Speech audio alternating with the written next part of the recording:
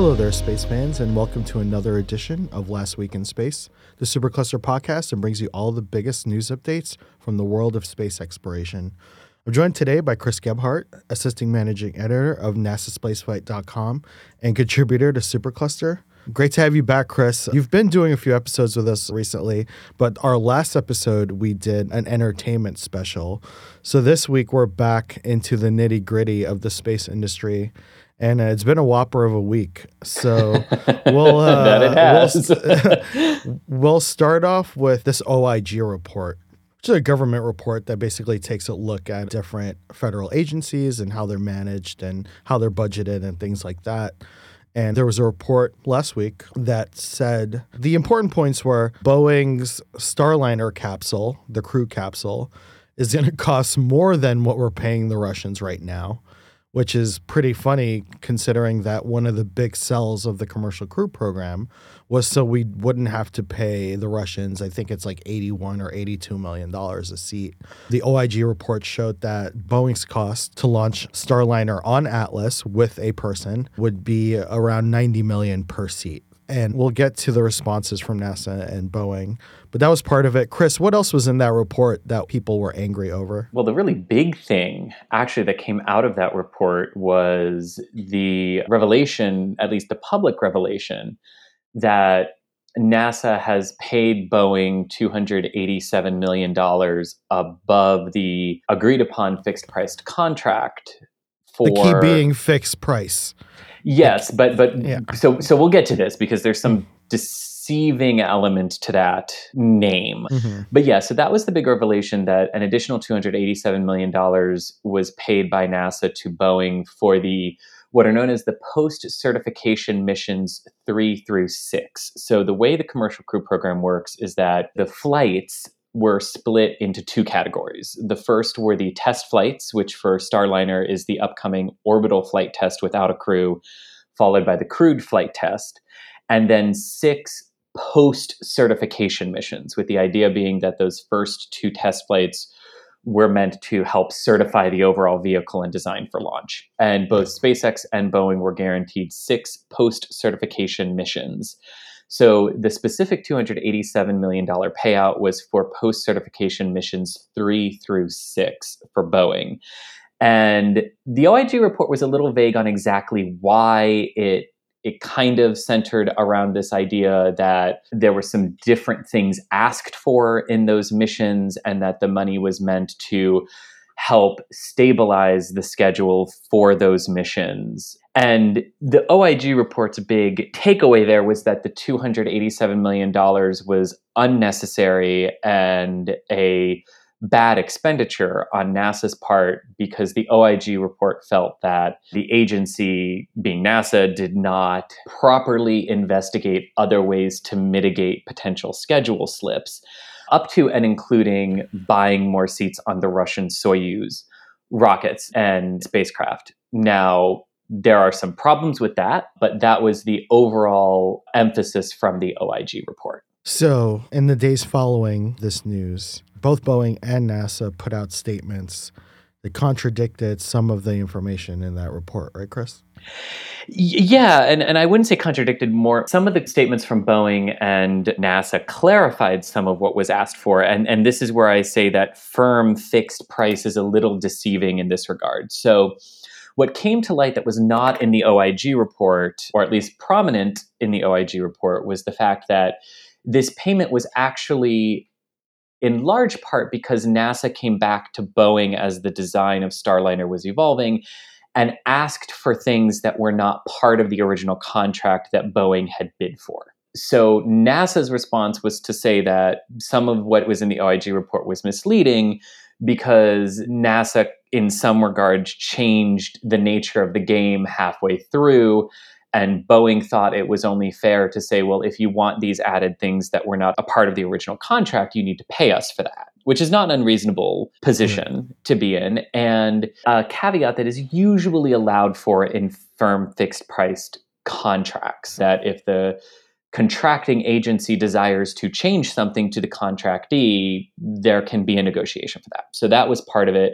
The OIG report also mentioned that NASA felt pressured to pay Boeing this money because Boeing said, well, if you don't give it to us, then we'll just simply refuse to fly post-certification missions 3 through 6 and basically quit the commercial crew program, which would be a wild breach of contract and would get Boeing into billions and billions of dollars of lawsuits and liability. And Boeing and NASA both resoundingly refute that was ever part of the conversation or even implied. And it's also worth noting, too, that the OIG report's statement that, oh, well, you could have just bought more seats on the Russian Soyuz and fixed this problem, has a very large legal barrier in that after December 31st, 2020, the United States cannot purchase seats on a Russian Soyuz as part of the sanctions against Russia that went into effect after the annexation of Crimea. I believe that was back in 2013 or 2014, but has been allowed to continue in the purchase of these seats because we had no other way for US, European, Canadian, and Japanese astronauts to reach the International Space Station without the Soyuz. And the Soyuzes require pretty significant lead times to build as well that Russia is just simply not planning for, and that per the international agreements are not there. So you can kind of start to see that the entirety of the OIG report should potentially not be taken at face value, and that there were some things missing in that regard. What about this price for a Starliner seat? This $90 million. Yeah, so Boeing did have a statement earlier this week that said the bottom line of it was that while they weren't going to release the actual price per seat because they deemed it proprietary information, that it was cheaper than what the OIG had stated.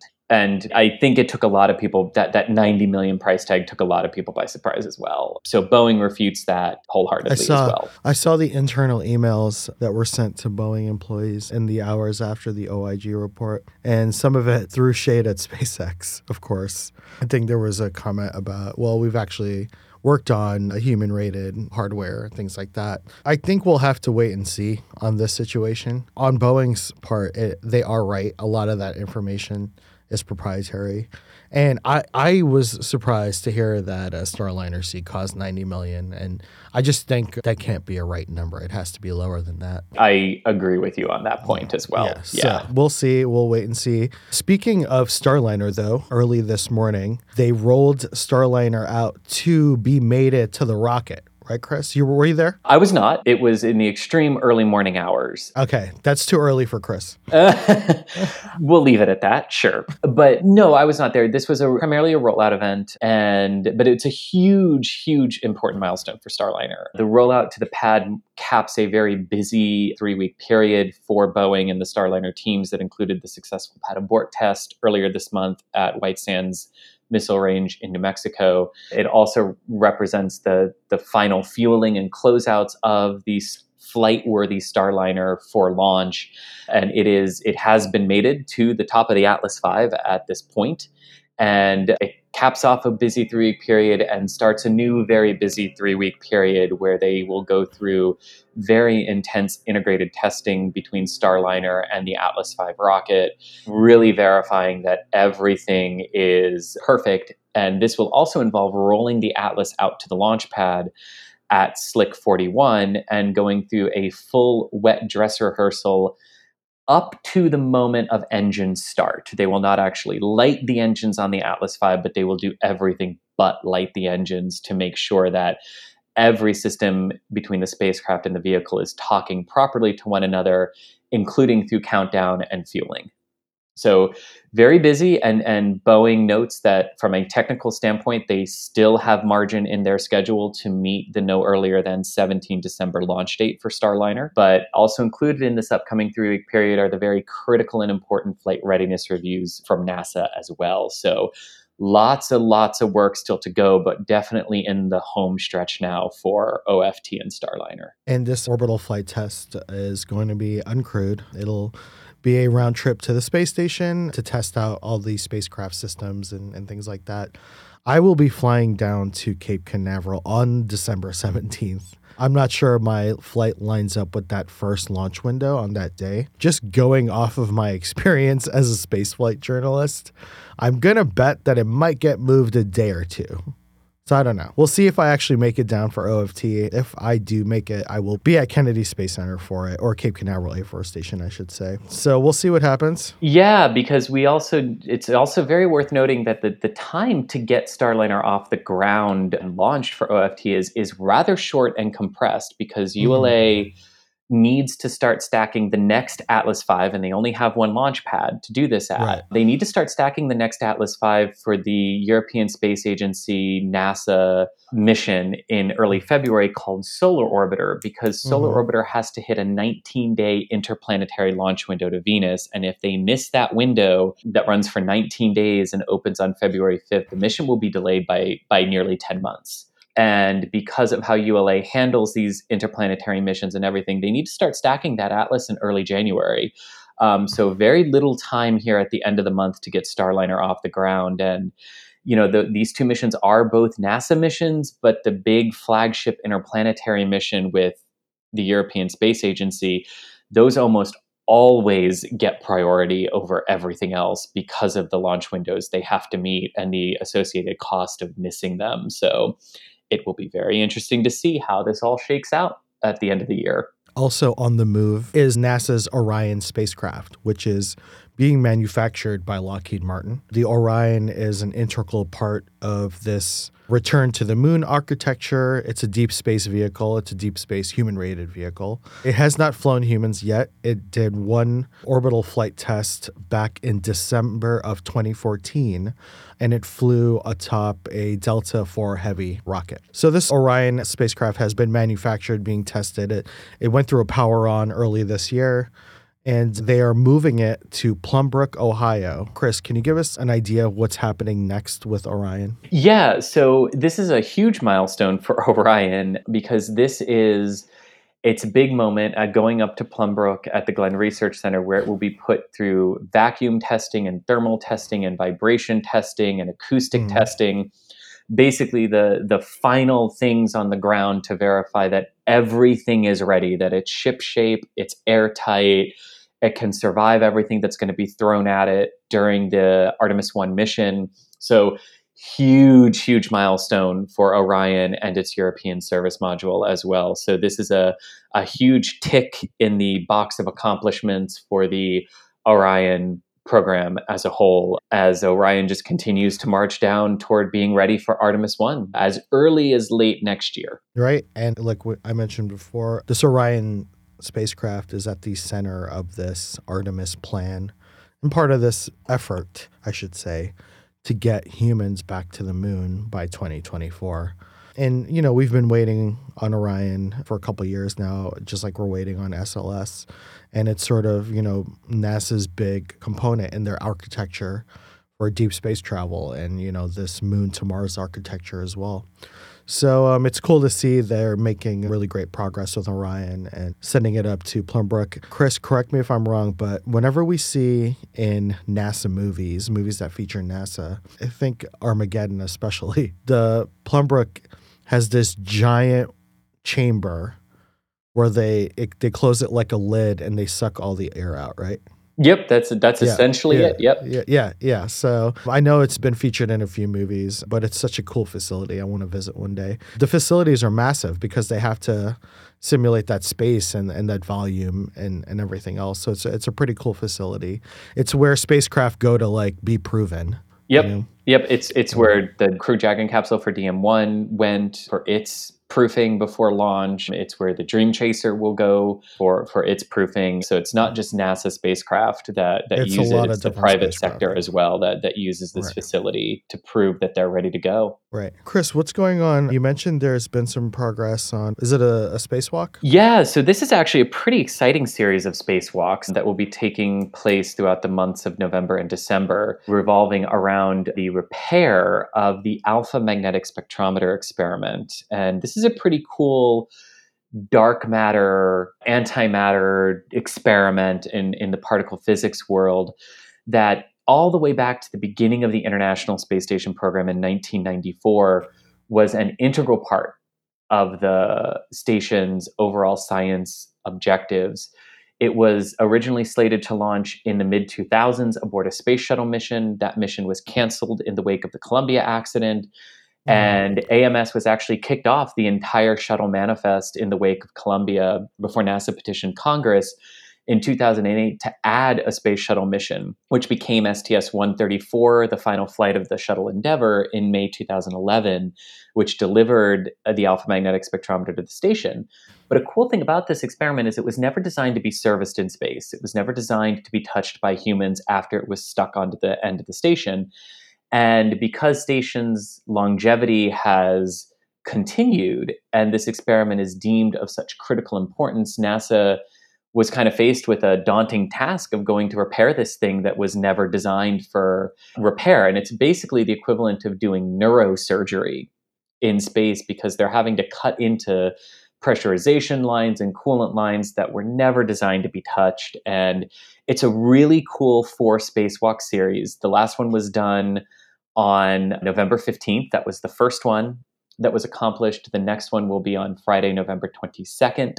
And the first one went extremely well. Not only did they accomplish all of the tasks that they had planned, but they actually got so far ahead of the timeline that they had to completely replan the second spacewalk because they got so far ahead. So really exciting things are going up and going on outside of the station for these spacewalks.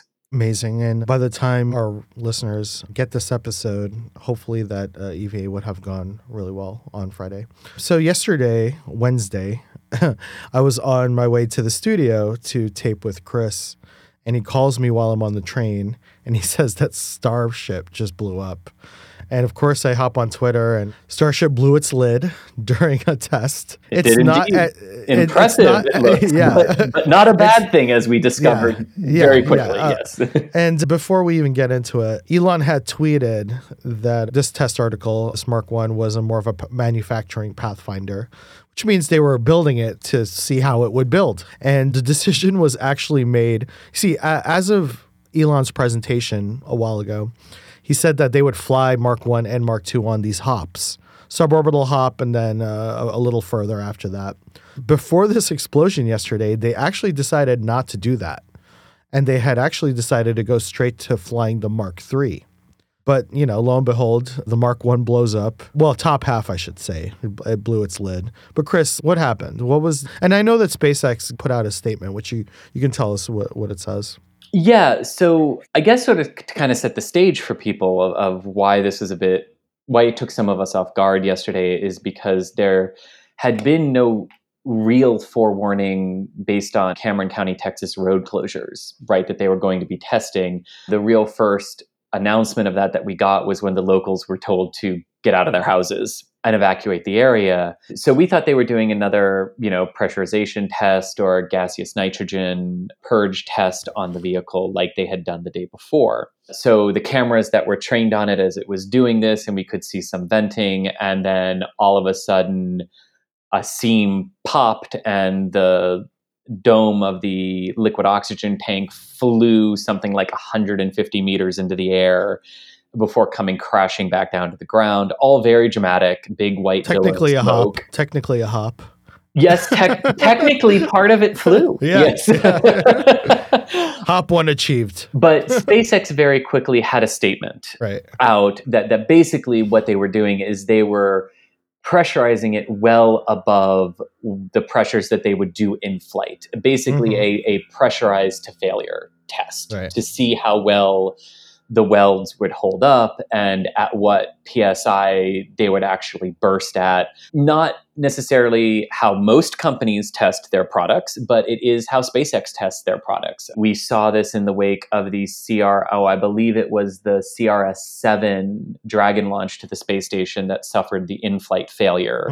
That after that and after the Amos-6 conflagration on the launch pad, that SpaceX hauled a lot of equipment out to McGregor and pressurized it until it blew on purpose to see exactly how well these things could hold up and validate certain models. The statement from SpaceX was basically we were pressurizing to max, which is where a lot of people read like, oh, okay, like you were pressurizing it as far as you could until it popped. Blows up. And they were very clear that this was not an unexpected outcome, and just kind of a very visual, and this is SpaceX testing in the open for everyone to see what happens.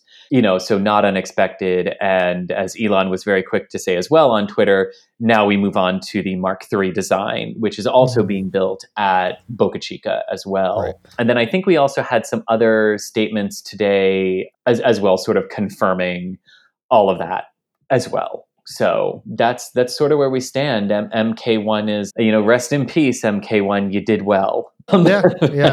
It's a and showpiece. Yeah, and it's worth noting too that the nose cone, right, the nose fairing section, was not attached at the time. It was just the lower propellant tanks. So they did not lose anything. There was no indication that any of the Raptor engines were installed onto them, as no one local saw them being reinstalled after they were taken out after the presentation in September. So it does not appear that SpaceX lost any truly valuable hardware here in this test. They lost their grain silo. Yeah. Yes. Well, water towers, man. Yeah, they're not that expensive. Well, thank you, Chris, and we'll figure out what's going on with Starship down at Boca and at Cocoa Beach. It's also being built there, so we'll have an update on those vehicles in the next few weeks. Like I said, I'll be heading down to Cape December 17th, and we'll probably be taping our last episode of Last Week in Space down at Cape Canaveral. We'll have a special guest with us. We'll be back next week. Thank you, Chris. Thanks, Rob. Always a pleasure to be on.